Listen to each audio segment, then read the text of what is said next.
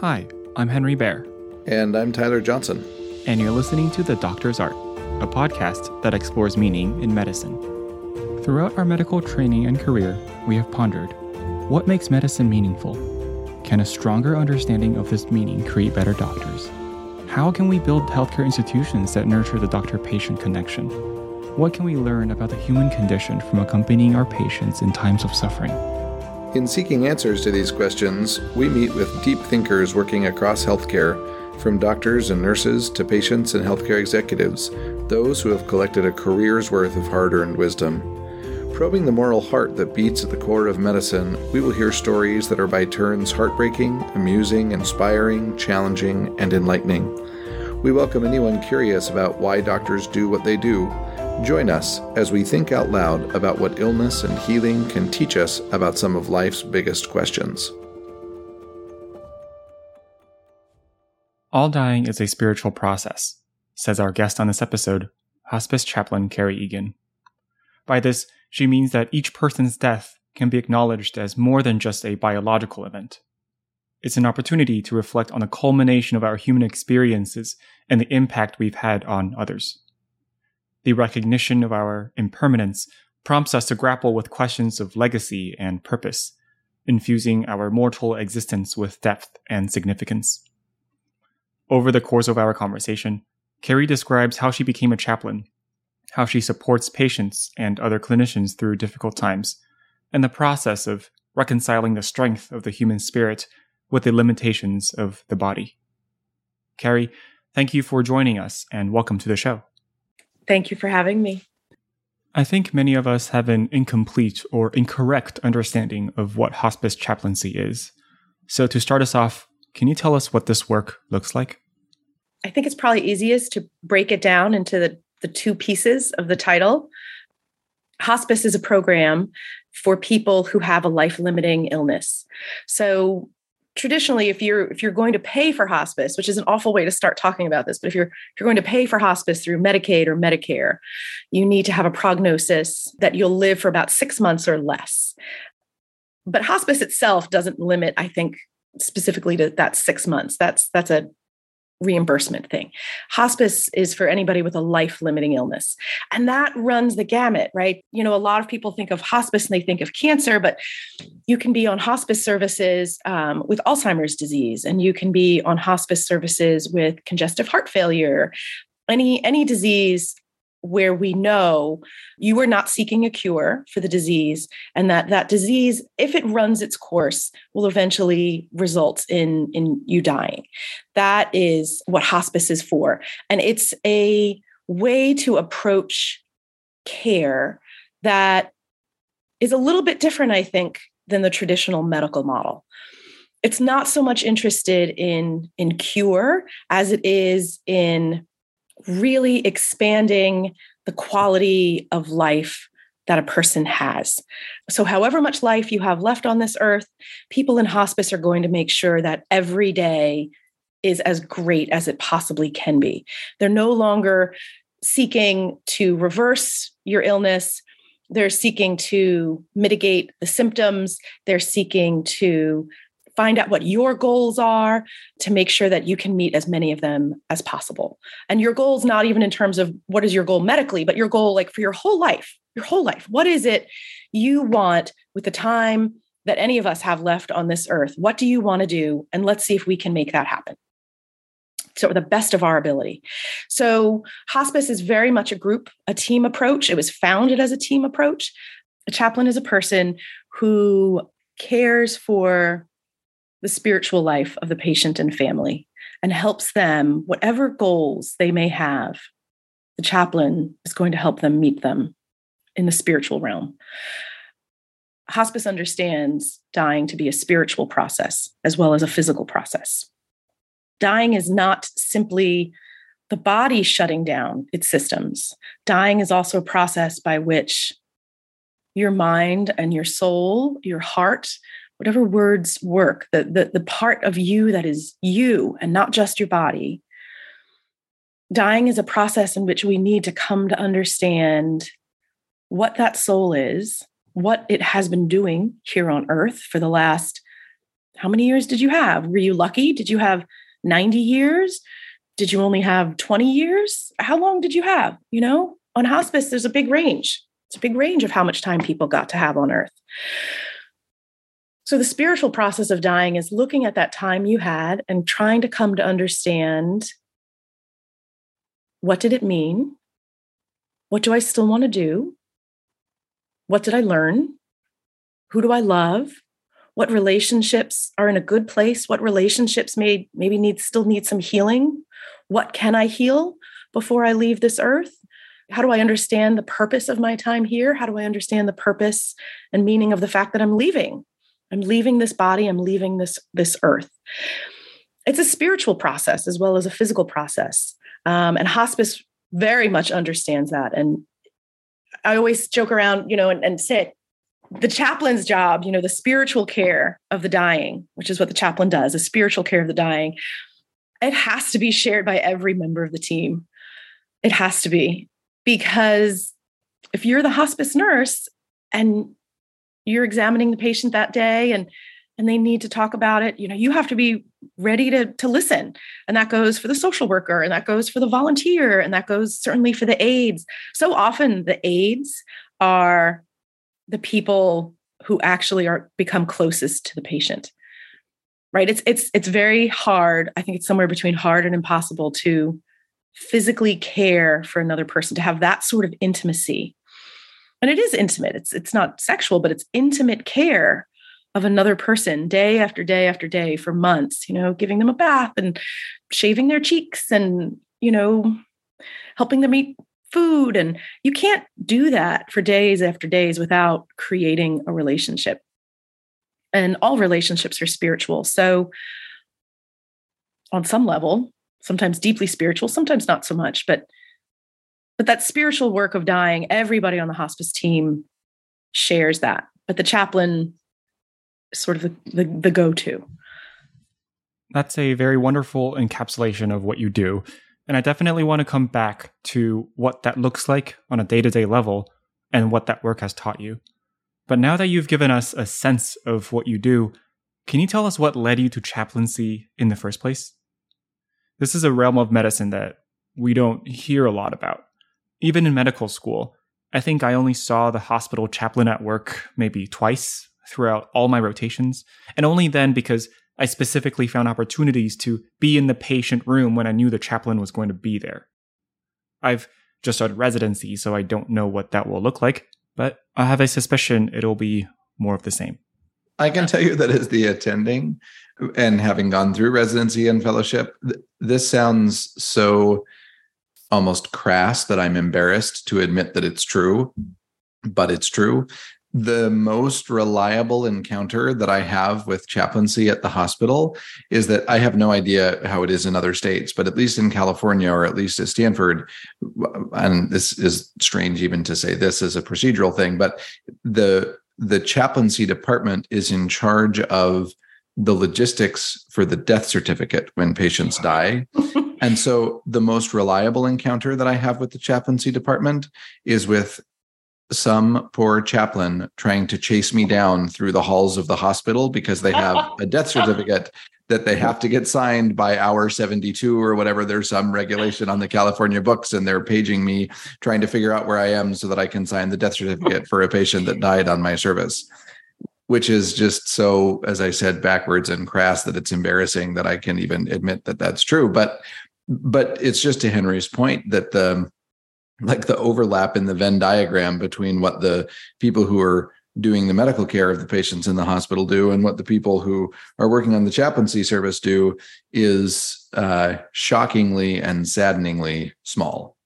That doesn't surprise me. So hospice chaplaincy and hospital chaplaincy are very different. They shouldn't be, I don't think, in my opinion, right? This is all my opinion. In my opinion, they should not be very different, but in reality, in practice, they are worlds apart. In the hospital, it feels like chaplaincy is siloed off to the side, kind of a little bit like these unknown, maybe even a little bit weird kind of people that you call as a last resort when this patient will not stop crying. or they're dying. They're literally, and in that case, what you really need is a Catholic priest and not even necessarily a chaplain. But people don't even know that, right? So when I was in training once, I got a call, this is back in the days of beepers, right? The beeper goes off and I call the nurses station. It's like 3:00 in the morning. And the nurse was like, it's 3 a.m, mind you. And the nurse is like, I don't know what to do. This patient has been crying for about 5 hours. So I thought I'd call you. And I said, 5 hours? You waited 5 hours? Sorry, I shouldn't laugh. That's really terrible to laugh. But... Yeah, I said, okay, let me come over and see what's going on. And you know what? She was sad. She was in her 40s and she had pancreatic cancer and she was dying. And she was really sad. She was really sad. And of course she was crying. She had 2 small children. But it took 5 hours for the nurse to think, oh, maybe I'll call the chaplain. So I feel like, at least in my experience, and I have not worked in a hospital in a very long time, but what you're saying makes me think that things have not changed all that much. When I worked at a hospital, chaplaincy was very poorly integrated into the life of the hospital. Why is that? I'm not sure. I didn't, honestly, I didn't work in hospitals long enough to find out, because I got a job at hospice and it was it felt like the sun came out. I don't know how else to describe it. People are always like, that must be so depressing. You work for hospice. And I'm like, oh, no, it's sad. There's a difference. It's sad, right? You love your patients and your patients die. And as the chaplain, very often I used to do the funerals, but it's not depressing. Hospice really, it's such a corny thing to say. I feel like I'm a marketing brochure, but it's the God's honest truth. Hospice is about life. Hospice is about living. Like, okay, all of our lives are limited, right? All 3 of us sitting right here, our lives are limited. We might not have a life-limiting illness, but we're life-limited. We just are. And so hospice is about, all right, you know that now. What are you going to do with the time you have? Let's make it the best time possible. It's hard to express how joyful it can be sometimes in hospice. That's the truth. We're not fighting anything. We're not battling anything.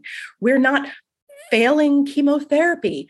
We're not losing our battle against congestive heart failure. You're not. You're living. You're living. So I want to get back to Henry's question, though, about how did you end up here? Oh, gosh. Okay. So I was a hospital chaplain. Didn't really know anything about chaplaincy hospice. In general. How did you end up being a chaplain? In general. Okay. Oh, wow. You really want to go all the way back. How does someone grow up to be a chaplain? So, okay, I'm going to go all the way back to college. So I was a religion major in college, sort of by accident. I had a requirement I had to take, and I took a class. It was a philosophy and religion requirement. I thought I wanted to be an English major because I liked reading novels. I didn't really know what an English major did. I just figured that sounds good. I read books all day. So I took this required class on religion, and I loved it. Right? I was like, holy cow, there is a whole world of study where you just look at, why do people believe what they believe? Were you religious coming into that? Or was Not this really. like just sort of so this was just someone might be interested in biology or English or whatever. Yeah. I mean, I grew up Catholic, not particularly religious. No, not atheist either. Just sort of there. Whatever. Sure. I sort of grew up Catholic, sort of whatever. It wasn't a big part of my life at all. Sure. And then I was like, this is really, really fascinating. So I was a religion major. And that question really is kind of the guiding question of everything I've done is, why do people believe what they believe? And how does that belief shape how they live their lives? And that's really the question in some ways of religion. And so I thought I'm going to get a PhD in this, because I didn't know what else you could possibly do with it. Right. I knew I didn't want to go into like marketing. I definitely didn't. I didn't want to be a doctor. Though many churches could probably use a good marketing person. But. They sometimes have a hard time explaining what it is they do. A lot of misconception out in the world about what religion does, what religion is. But that's a whole other interview. So I thought I was going to get a PhD in religion, and I went ahead and I went off to Harvard Divinity School to start that process. And while I was there, I guess I should say, was I religious? Not really, but My mom was a public health nurse, so I sort of had that floating in my background, and I knew she loved her work and that she did really amazing things. And she would come home, let me tell you, with amazing stories. That woman, she was a public health nurse in the suburbs of New York in the 70s, 80s, and 90s, right? So she was there, when HIV burst on the scene and nobody knew what it was, right? She was a public health nurse back then. And so she would talk about, she would do, visits in all sorts of crazy places. And she was really, really involved when crack cocaine became horribly endemic in our communities. And she was there when the psychiatric hospitals were closed and all of the psych patients were released into the hospital, and she would do home visits for psychiatric patients. I mean, she did like the gamut as a public health nurse. And she always had these really, really great stories, but I didn't really like science all that much. So I sort of thought that avenue was closed to me. Why? I don't know. It's not like I had a hard time in science. I don't know. You're 18. You're 18. My goodness. It's crazy. We ask people at 18 to make these decisions. So I had that in my background. And my father was also very sick. And that's another really important part of my background. My father had type 1 diabetes. In my house, we always called it juvenile diabetes back then. So he had juvenile diabetes since he was a teenager, and he was a brittle diabetic. At least that's the term my parents use. I don't know if that's a medical term, but what that basically meant was, I have these vivid memories of sitting at the dinner table, and it was either going to be a good dinner or a bad dinner, depending on what the blood sugar was, right? So if the blood sugar was, 100, it was going to be a good dinner. I'm going to throw out some numbers and you're not going to believe me, but this is the truth. You want to talk about a brittle diabetic? This was my father. If the blood sugar was like an 800, it was going to be a really bad dinner. And mom was going to be furious and dad was going to be like, calm down. And there was going to be yelling. And if the blood sugar, people tell me like, no, you can't be alive at that number. And I'm like, I remember that number. If the blood sugar was like 20, that was also going to be a really bad dinner, because then my mother was also going to be angry. Jim, how could you let this happen? So I grew up with a chronically ill father. And how did that change me and shape me? I mean, in every way. And in some ways, I don't even really know. In some ways, I can't even really figure it out. But it certainly shaped me that you can't take for granted that your body is going to do what you want it to do. You can't take for granted that you have a healthy body. But that was not my question. I thought I wanted to get far away from that. I was going to study belief and religion. And so off I go to divinity school. My father dies my freshman year of divinity school. He died of sepsis. It was a really difficult death. He had, before that, every complication you can think of with juvenile diabetes, the man had it. Everyone, blindness and amputation of toes and kidney failure and you name it, the heart, he needed multiple heart bypasses, everything you can think of, he had. It's such an awful disease I think it's better now. I think they have better technology now, but the treatment was not very good back then. So he dies my freshman year of sepsis. And that, of course, just sort of changed my world. I always said, my dad was in and out of the hospital my entire life growing up. And that was just sort of normal. And I never actually expected he would die, right? People were like, you must have known it was coming. And I was like, no. When you have a parent who's been in and out of the hospital so much, going to the hospital is not a big deal. The fact that he actually died this time was shocking. So I had a really, really terrible reaction, as anybody would when you're 24 and your father dies. And it's hard for me to now connect the dots here. That's all the background. The dots are a little bit harder to connect. Somehow, even though I thought I wanted to do the academic route, I ended up applying to do an internship at Dana-Farber Cancer Institute, which was sort of the last place I thought I'd want to be because I never wanted to go to a hospital again. And I remember standing outside the hospital for my interview and having a little bit of a panic attack outside the window and thinking, what am I doing? I don't belong here. I don't want to be here. But I didn't have a phone. This was before cell phones. So I couldn't call. His name was Reverend Mochinsky, Walter Mochinsky. I couldn't call him to cancel. And I thought, well, I at least need to just pull myself together and calm down and go in and tell him I made a terrible mistake. And I don't know why in the world I ever thought I ever wanted to step foot in a hospital again. So I went in to go tell him that. And it turns out where I was having my panic attack was a plate glass window that was his office. So he was kind of watching this panic attack the whole time, like waiting for me because I was late for my appointment. And I finally came in and he was like, I was wondering if I should go out there. And he said, well, just come and sit down, take a breath before you get back on the bus, and go back across the river. And by the end of that hour, somehow I had indeed signed up to be a hospital chaplaincy intern. It was just a little part-time thing while I was in school. And then during that process, I realized, holy cow, working as a chaplain intern, I had this realization that you don't have to go to school and just read books to ask this question of what do people believe? Why do they believe it? And how does it shape their lives? There's a whole job. There's a whole job where you can do this all day long. You can talk to actual real people, find out what they believe and how it has shaped their lives and what beliefs were helpful and what beliefs were harmful and what beliefs just kind of weren't true that you picked up along the way. And turns out that doesn't match with reality. It was just great. I just loved that job. I just loved it. So I did hospital chaplaincy and then I ended up with hospice just because I applied for a job at hospice. And then I found out, oh, wow, this is really great because hospital chaplaincy, you do feel a little bit as a chaplain. I didn't really ever feel completely like part of the team. I just didn't. I felt kind of like a weirdo outsider in the hospital. Like the person you call 5 hours later when there's no other hope. And I guess we'll call that weirdo, see if they can stop the nonstop crying, Whereas in hospice, you start from day one, that you go around and everybody talks about every patient. The nurse starts because she's the manager.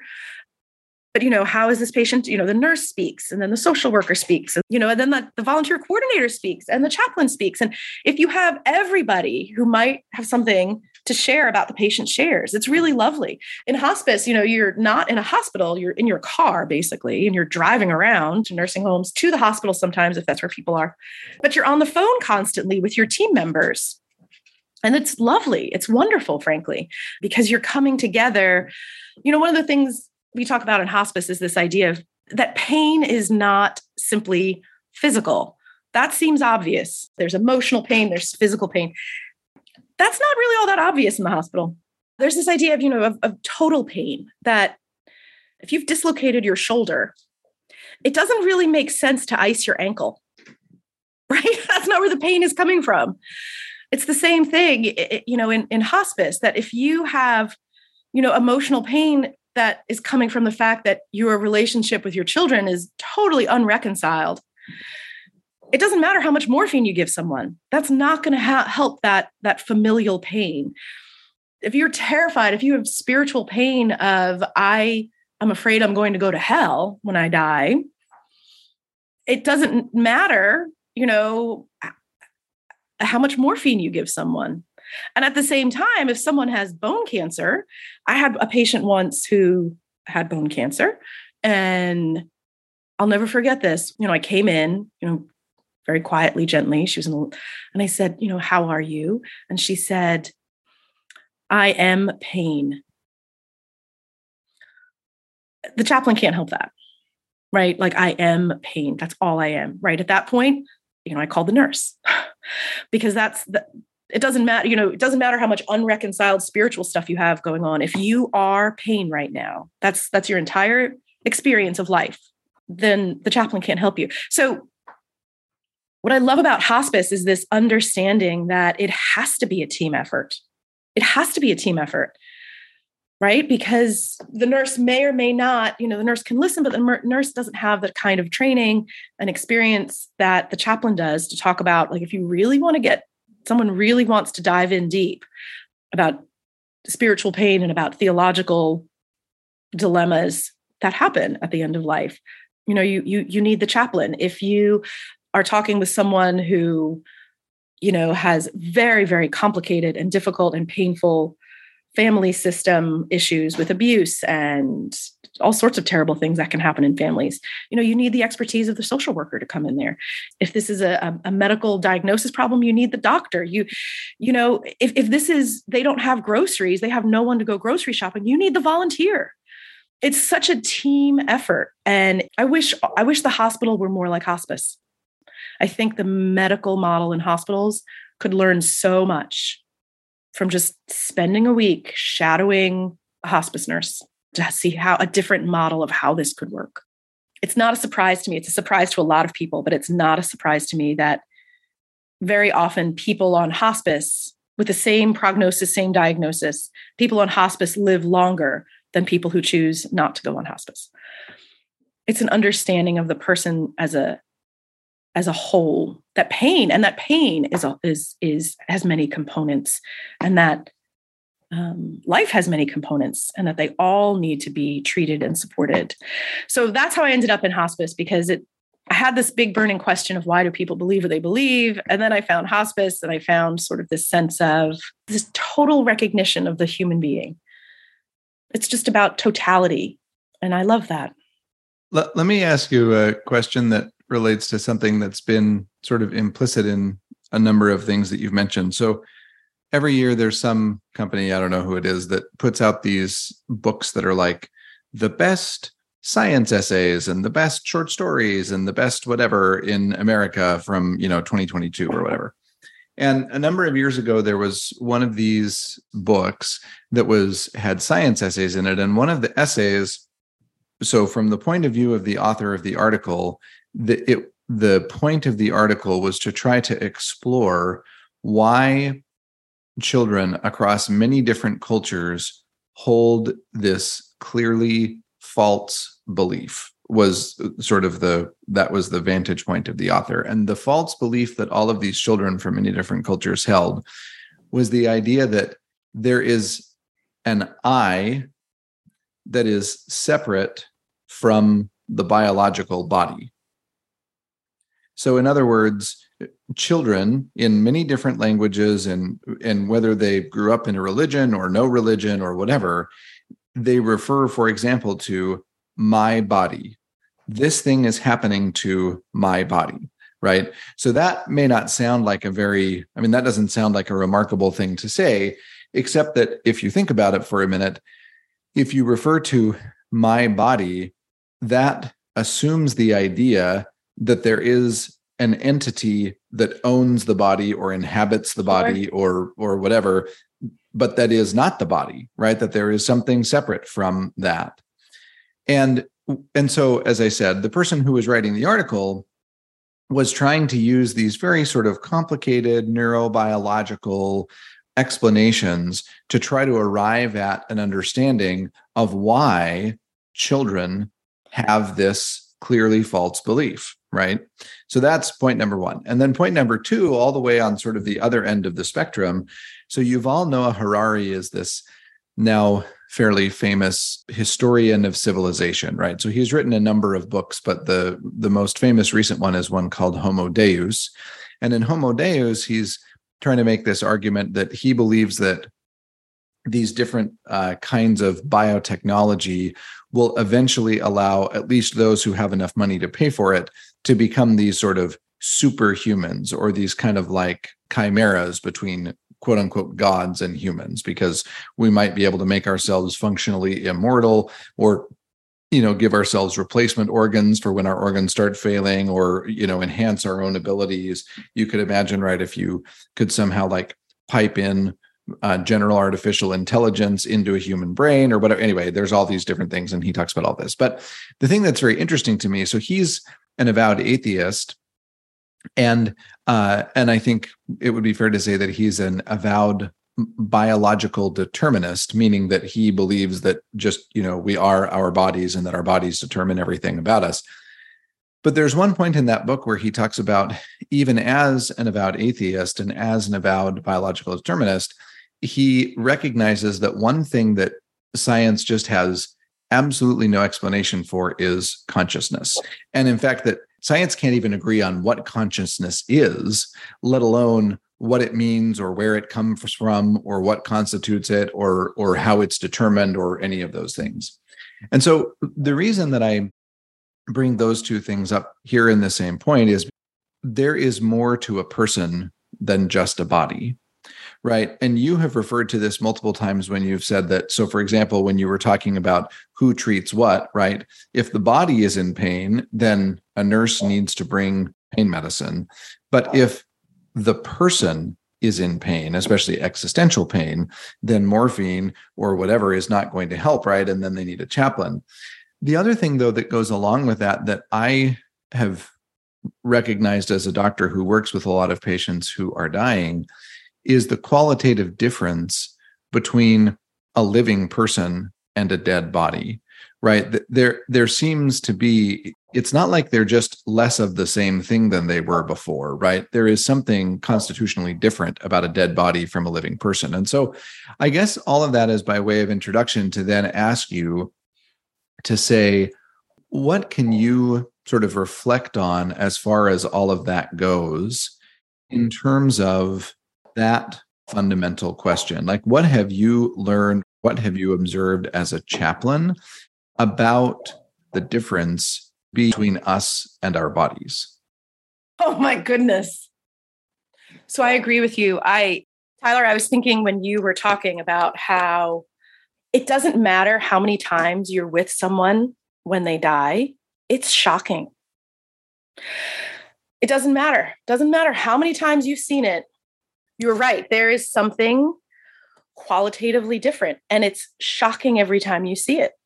I mean, this can be a person who is breathing, once a minute, who is purple all over, but when they die, something changes. I agree. The shift is, it's never not shocking to me. It's never not shocking when someone dies. Something changes. I couldn't agree more. It's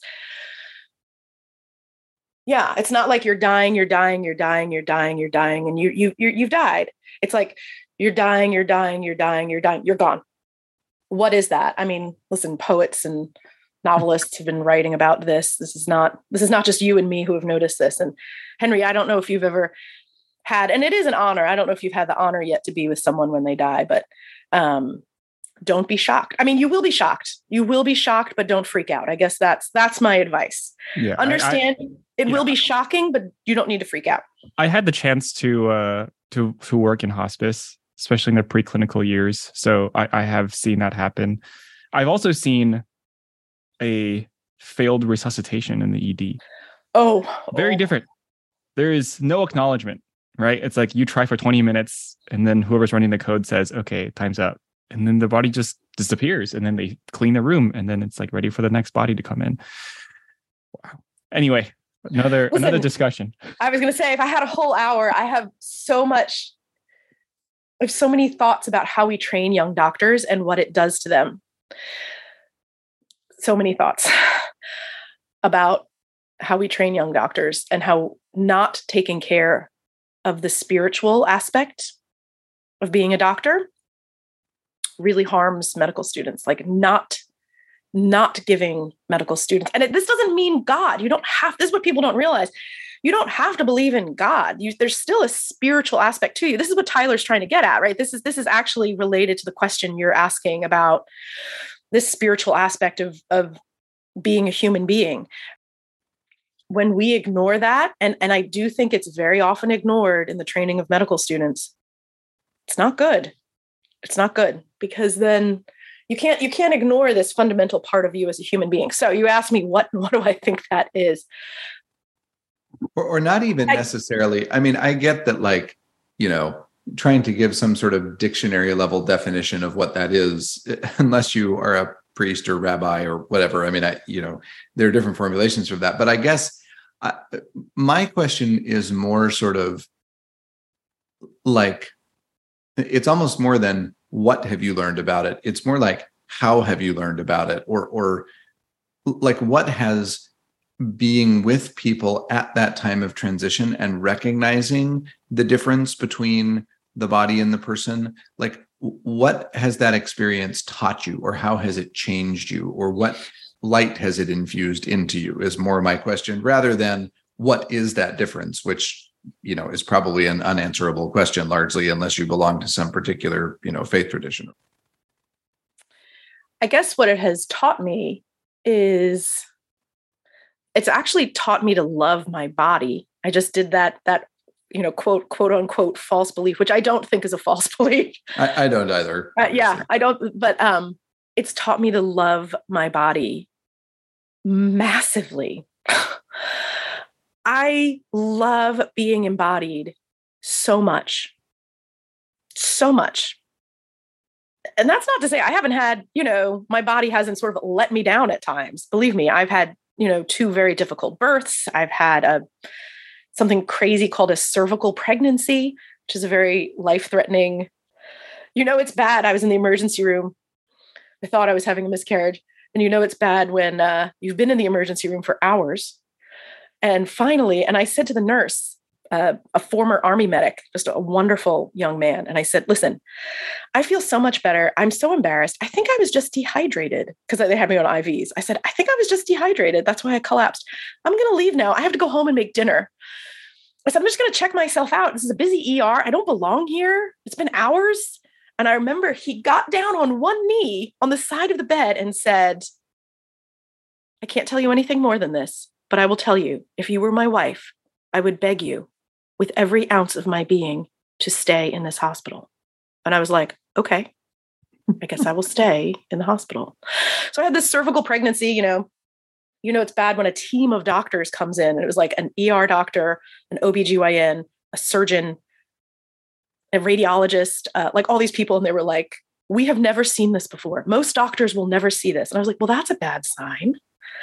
So I can't say like my body has like functioned perfectly. It hasn't. And I can't say that, especially as a woman, there's a lot of pressure on you to look a certain way in the world. And I don't look that way. I don't have a model figure. And yet I love being in a body. I love dancing, and I love eating, and I love having sex, and I love hugging people, and I love going to Zumba class. Like, I just love having a body because I'm very aware it's limited. I think that more than anything, being with people and this separation of soul and body, like no matter what happens to you after death, whether or not you believe in an afterlife or whether or not you believe when you die, that's it. That's it. Doesn't matter what you either of those beliefs, atheist or fully theologically, on board. You're leaving your body and you're not coming back. You're giving it up. You have to. At the end of life, what changes? That's what changes. You don't get to be in your body anymore. And so, man, do I love being in it, having it, using it, getting to be a body. That's what I love. That's what I've learned. So many people are like, you just don't care. You just, like, how do you just not care? Like, you don't wear makeup and you don't diet. Because I realized, like, ultimately, like, who cares what it looks like? Like, you got this machine, this great thing that right now feels good, right? And I'm aware of that too. Right now, my body feels great. And it might not always. It might not. Some people have a lot of pain for a lot of years. And I don't. So I appreciate that. Maybe that's not the answer you were looking for, but. No. I wasn't looking for any answer except for whatever was true. I think the 2 points that I'll make sort of in response to that are that, one, hopefully by the time this episode airs, so I'll give a little bit of background. A few months ago, Henry was invited to give a TED Talk based on, if you think about what we've done with the podcast as kind of research, field research, he was invited to give a TED Talk on, like, what has the research told us, right? Like, what do we think that doctors should know from all of the conversations that we have had? And TED Talks have very strict time limits. And so Henry had to do this sort of, incredible amount of work to distill and distill and distill and distill and distill and distill and distill. And we talked a lot, the two of us, since we're co-hosts, we talked a lot about sort of, what are the things that we have learned and what would he say in the talk and whatever. But then the first draft was he wrote on his own, which is just to say that, and to be clear, and he talks about this in the talk, Henry, I think, is a religious seeker, but hasn't grown up like inculcated in any particular religion that he belongs to now. So that's not like a big part of shaping, where he's coming from here. But it was just so interesting to me that when he had to put into sort of two sentences or a sentence with a semicolon, depending on how you want to punctuate it, sort of what is the take-home point after 80 hours of discussions with all different kinds of healthcare folks? Like, what's the take-home point about that people need to learn to reinfuse meaning into medicine? The take-home point was people are not machines and doctors are not mechanics. And by the same token, well, I think that the precise reason that idea is so powerful is because within the world of medical training, it is so distinctly countercultural. Because, of course, no one ever says to you when you're a medical student, or nobody ever says people are machines or people are just their bodies, or it all comes down to organ function or whatever, right? Like, no one articulates it that way. But the reason that they don't articulate it is because it is so universally understood. It's so baked into every assumption about every way that we approach every problem that there's no reason to say it, right? It would be like going around and talking about how oxygen is important. Like, nobody goes around talking about how oxygen is important, is because it's just what you're breathing, right? And the problem is, here's my thought, is that if you believe that and you teach people to believe that we are our bodies and those bodies are machines, then when the machine fails, you have failed. When the machine fails, the patient has failed. And that's all over medical terminology, right? I can't tell you how much it bothered a patient of mine who got her chart and was reading it. And the chart said, patient failed chemotherapy.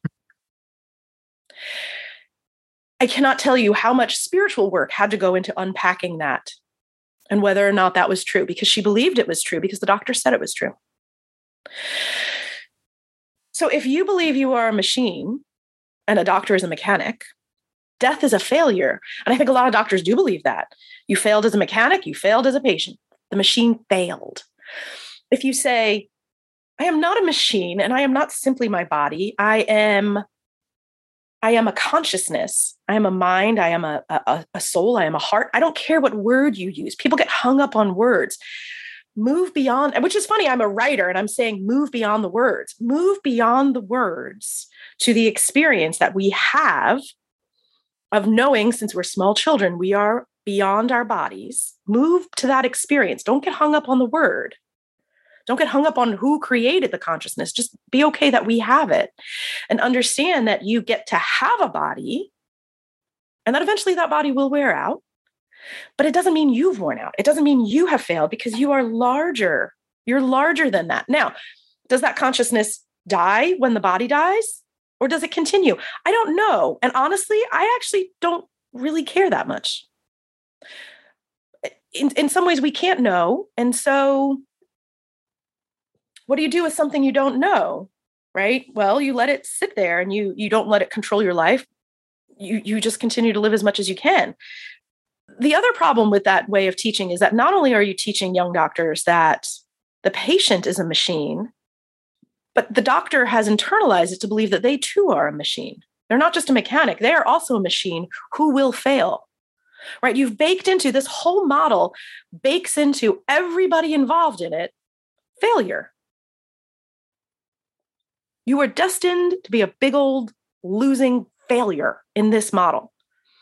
If you get rid of the entire model, if you say, wait a minute, this is insane. I mean, of course you have, the transhumanists wanting to extend life forever, because those tech people tend to be, a lot of them, overachievers and they don't want to lose. And so if they believe that dying is losing because your body failed, therefore you failed, of course they're going to be interested in uploading their consciousness a la a horrible episode of Black Mirror to the internet. Could you imagine if all of our consciousness were on Twitter? Oh my God, what a nightmare. So yeah, I mean, if you can set aside the entire model. Now, how are the two of you? Listen, number one, Henry, congratulations on the TED Talk. That's wonderful. And I love your tagline. It's brilliant. And I sincerely hope the two of you are able to not just revolutionize medical education, but to completely overhaul the entire belief system undergirding medicine today. That's Henry's job. Good luck. All right, Henry, you're on it. That's Henry's job. You're on it, Henry. Wow. No, I'm really glad to hear that, because, like I said, I have been. So this is another example of when I was a young chaplain in a hospital, and I was working with young doctors in the hospital. And as you may or may not know, Henry, there's a lot of flirting that goes on in hospitals, especially when you're young. Oh, just you wait. There's a lot of flirting. And I don't know if that's still the case now. Oh, no, it's not the case anymore. I have no idea. I have no idea. Oh, I know that, I don't know. There used to be a lot of flirting. Medical dramas on TV certainly make it seem that way. I love this story because I remember one time being called again in the middle of the night to a floor. Someone was dying, and going up to the nurse's station. There was no nurse there, but there was a doctor. And the doctor was like, "Hey, who are you?" Being very flirty.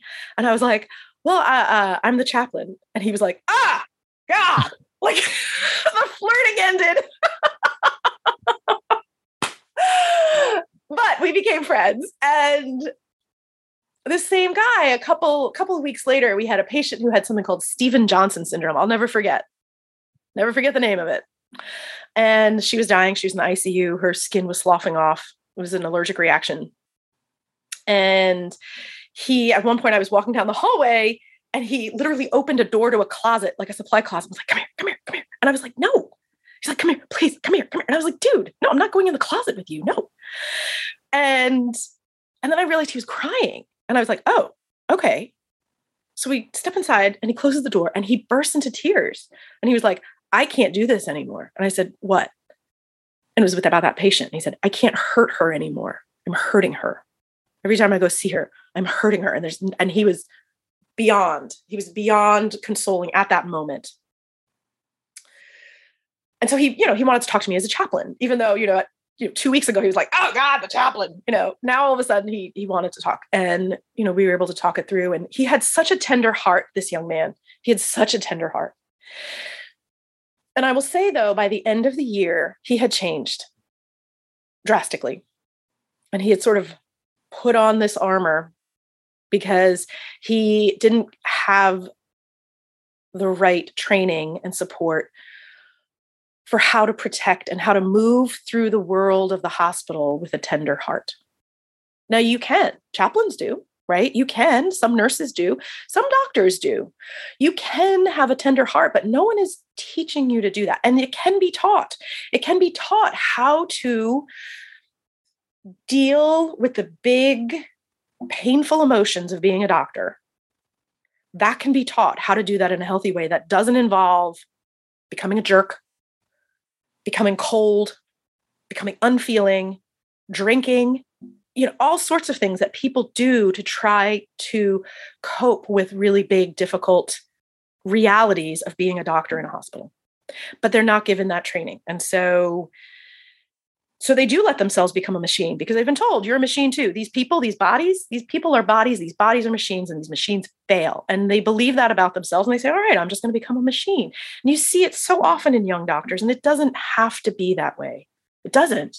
So let me ask, you've been so generous with your time, and I know that we're about at our hour, but I want to ask in closing, so we're going to leave to Henry to revolutionize the entire undergirding philosophy of Western medicine. We'll check back in 10 years, Henry, and you can tell us. I actually believe in you, Henry. Okay, I really do.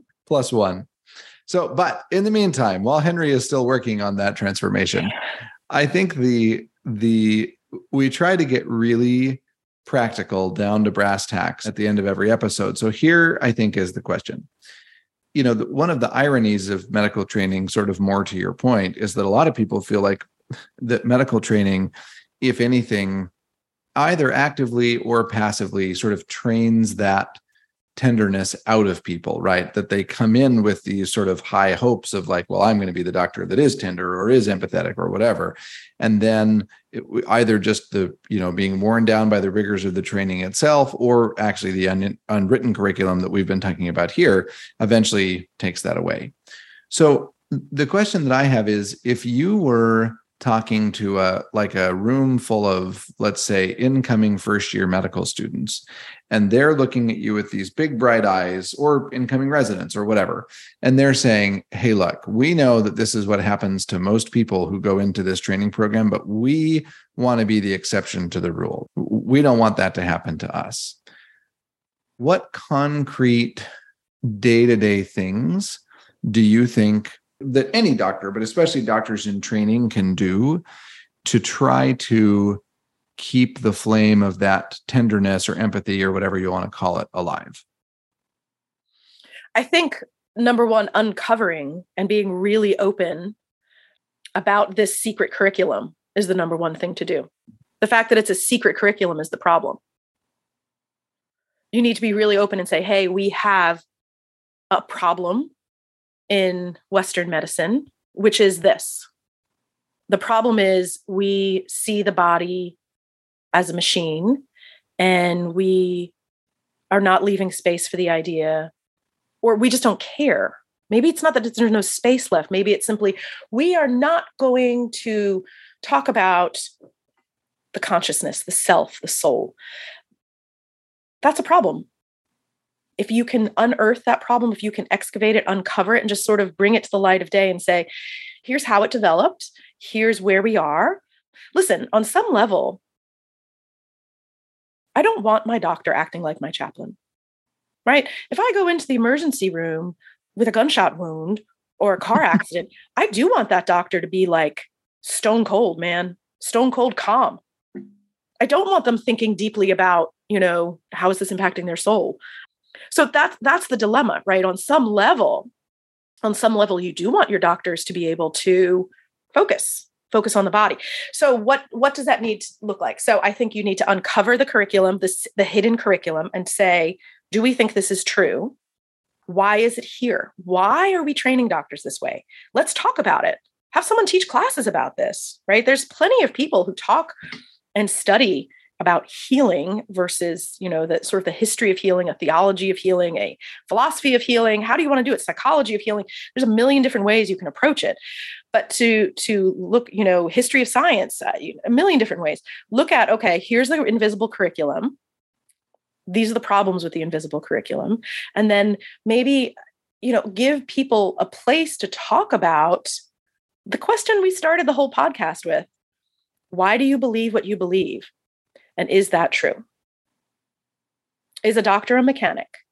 Why do you believe that? Is it true? Is a patient a body, and is the body a machine? Is that true? Go back to those questions. I'm not as familiar with what happens in medical school, but certainly that first year of internship, which is wonderful and exciting. And Henry, I'm excited for you. And I just have a feeling you're going to be a great doctor. But do know that I think for a lot of, and now I'm 50 years old, I have a lot of friends who are doctors, right? Who over time get to sort of mellow out over time, over, 20 years, 25 years, get to reintegrate. They get to reintegrate the soul and the body. But in those early years, when you're sort of thrown into the fire and you're trying to cope, right? So much of it is like just coping.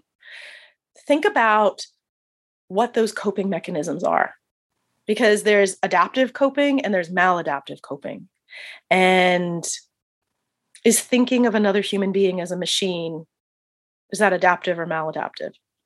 And I think it would be really, really helpful. And again, I can't speak to medical school, but certainly that first year of internship, I think it'd be really helpful to make people, I don't know how much time do they have as interns, but sit down for 45 minutes a week and talk that through, to force them to take a step back and think about, you always hear, in emergency rooms, again, as a hospital chaplain, you spend a lot of your time in an emergency room. Back then, this is 20 years ago, they had these things called, the term GOMERS, get out of my ER. And these tended to be very, very, very needy people who would show up in the ER, frequent flyers, all the time. And they were dehumanized. To think about and to talk about, like, okay, let's talk about that word. Let's just talk about it. Do you think that's true? Where's your frustration coming? It's not even like therapy, but like, I realize I'm making this sound like I want them in group therapy, and that's not what I want. But I think it could be helpful to have a class once a week to think about, what do you believe? Why do you believe it? Is it actually true with your experience? I think what you call the hidden curriculum is one of the most brilliant descriptions of it.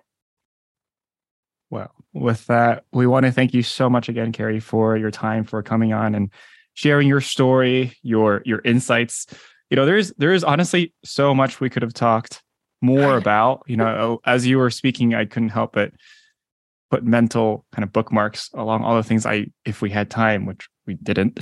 I wanted to get back to. We didn't even talk about your book, which is great, of course. Thank you.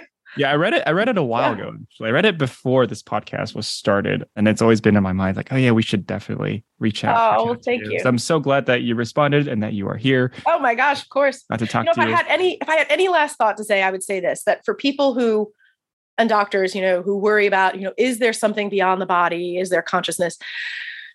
There is the experience of love. Right. And that more than anything is something that cannot be quantified. It cannot necessarily be explained in the medical sort of mechanistic model.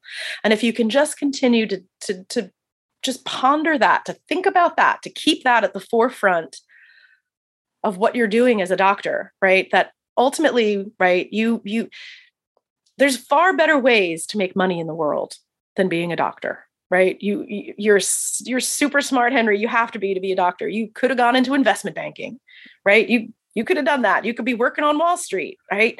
But you didn't. You went into medicine. And so to think about, why was that? And the centrality of love, right? The centrality of love in those interactions between doctor and patient, between patient and family. Even if you don't believe in a soul or an afterlife or any of that, you do believe in love. And maybe that's one of the ways you can talk to people, right? Even if you don't believe in the things you believe in, everybody has had that experience of love, or at least of wanting it, even if they didn't get it. So. Well, I think that's a wonderful distillation of all the themes that we've been talking about. And thank you so much for ending us on such a lovely note. Thank you for having me. I really enjoyed meeting you too. Thank you for joining our conversation on this week's episode of The Doctor's Art. You can find program notes and transcripts of all episodes at thedoctorsart.com. If you enjoyed the episode, please subscribe, rate, and review our show.